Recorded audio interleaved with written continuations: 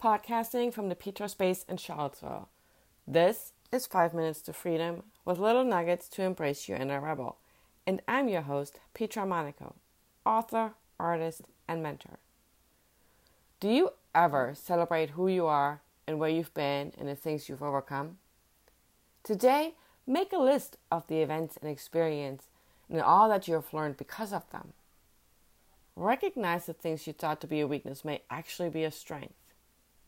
It's hard to see the good through pain and the frustration, but there's so much value you can gain. So much power you can recognize that you perhaps haven't thought about before. Don't focus on how far you still have to go. Instead, see your journey through fresh eyes and know that each moment has led you here. You are powerful, and it's time for you to see this. Thanks for listening to 5 Minutes to Freedom with Petra Monaco.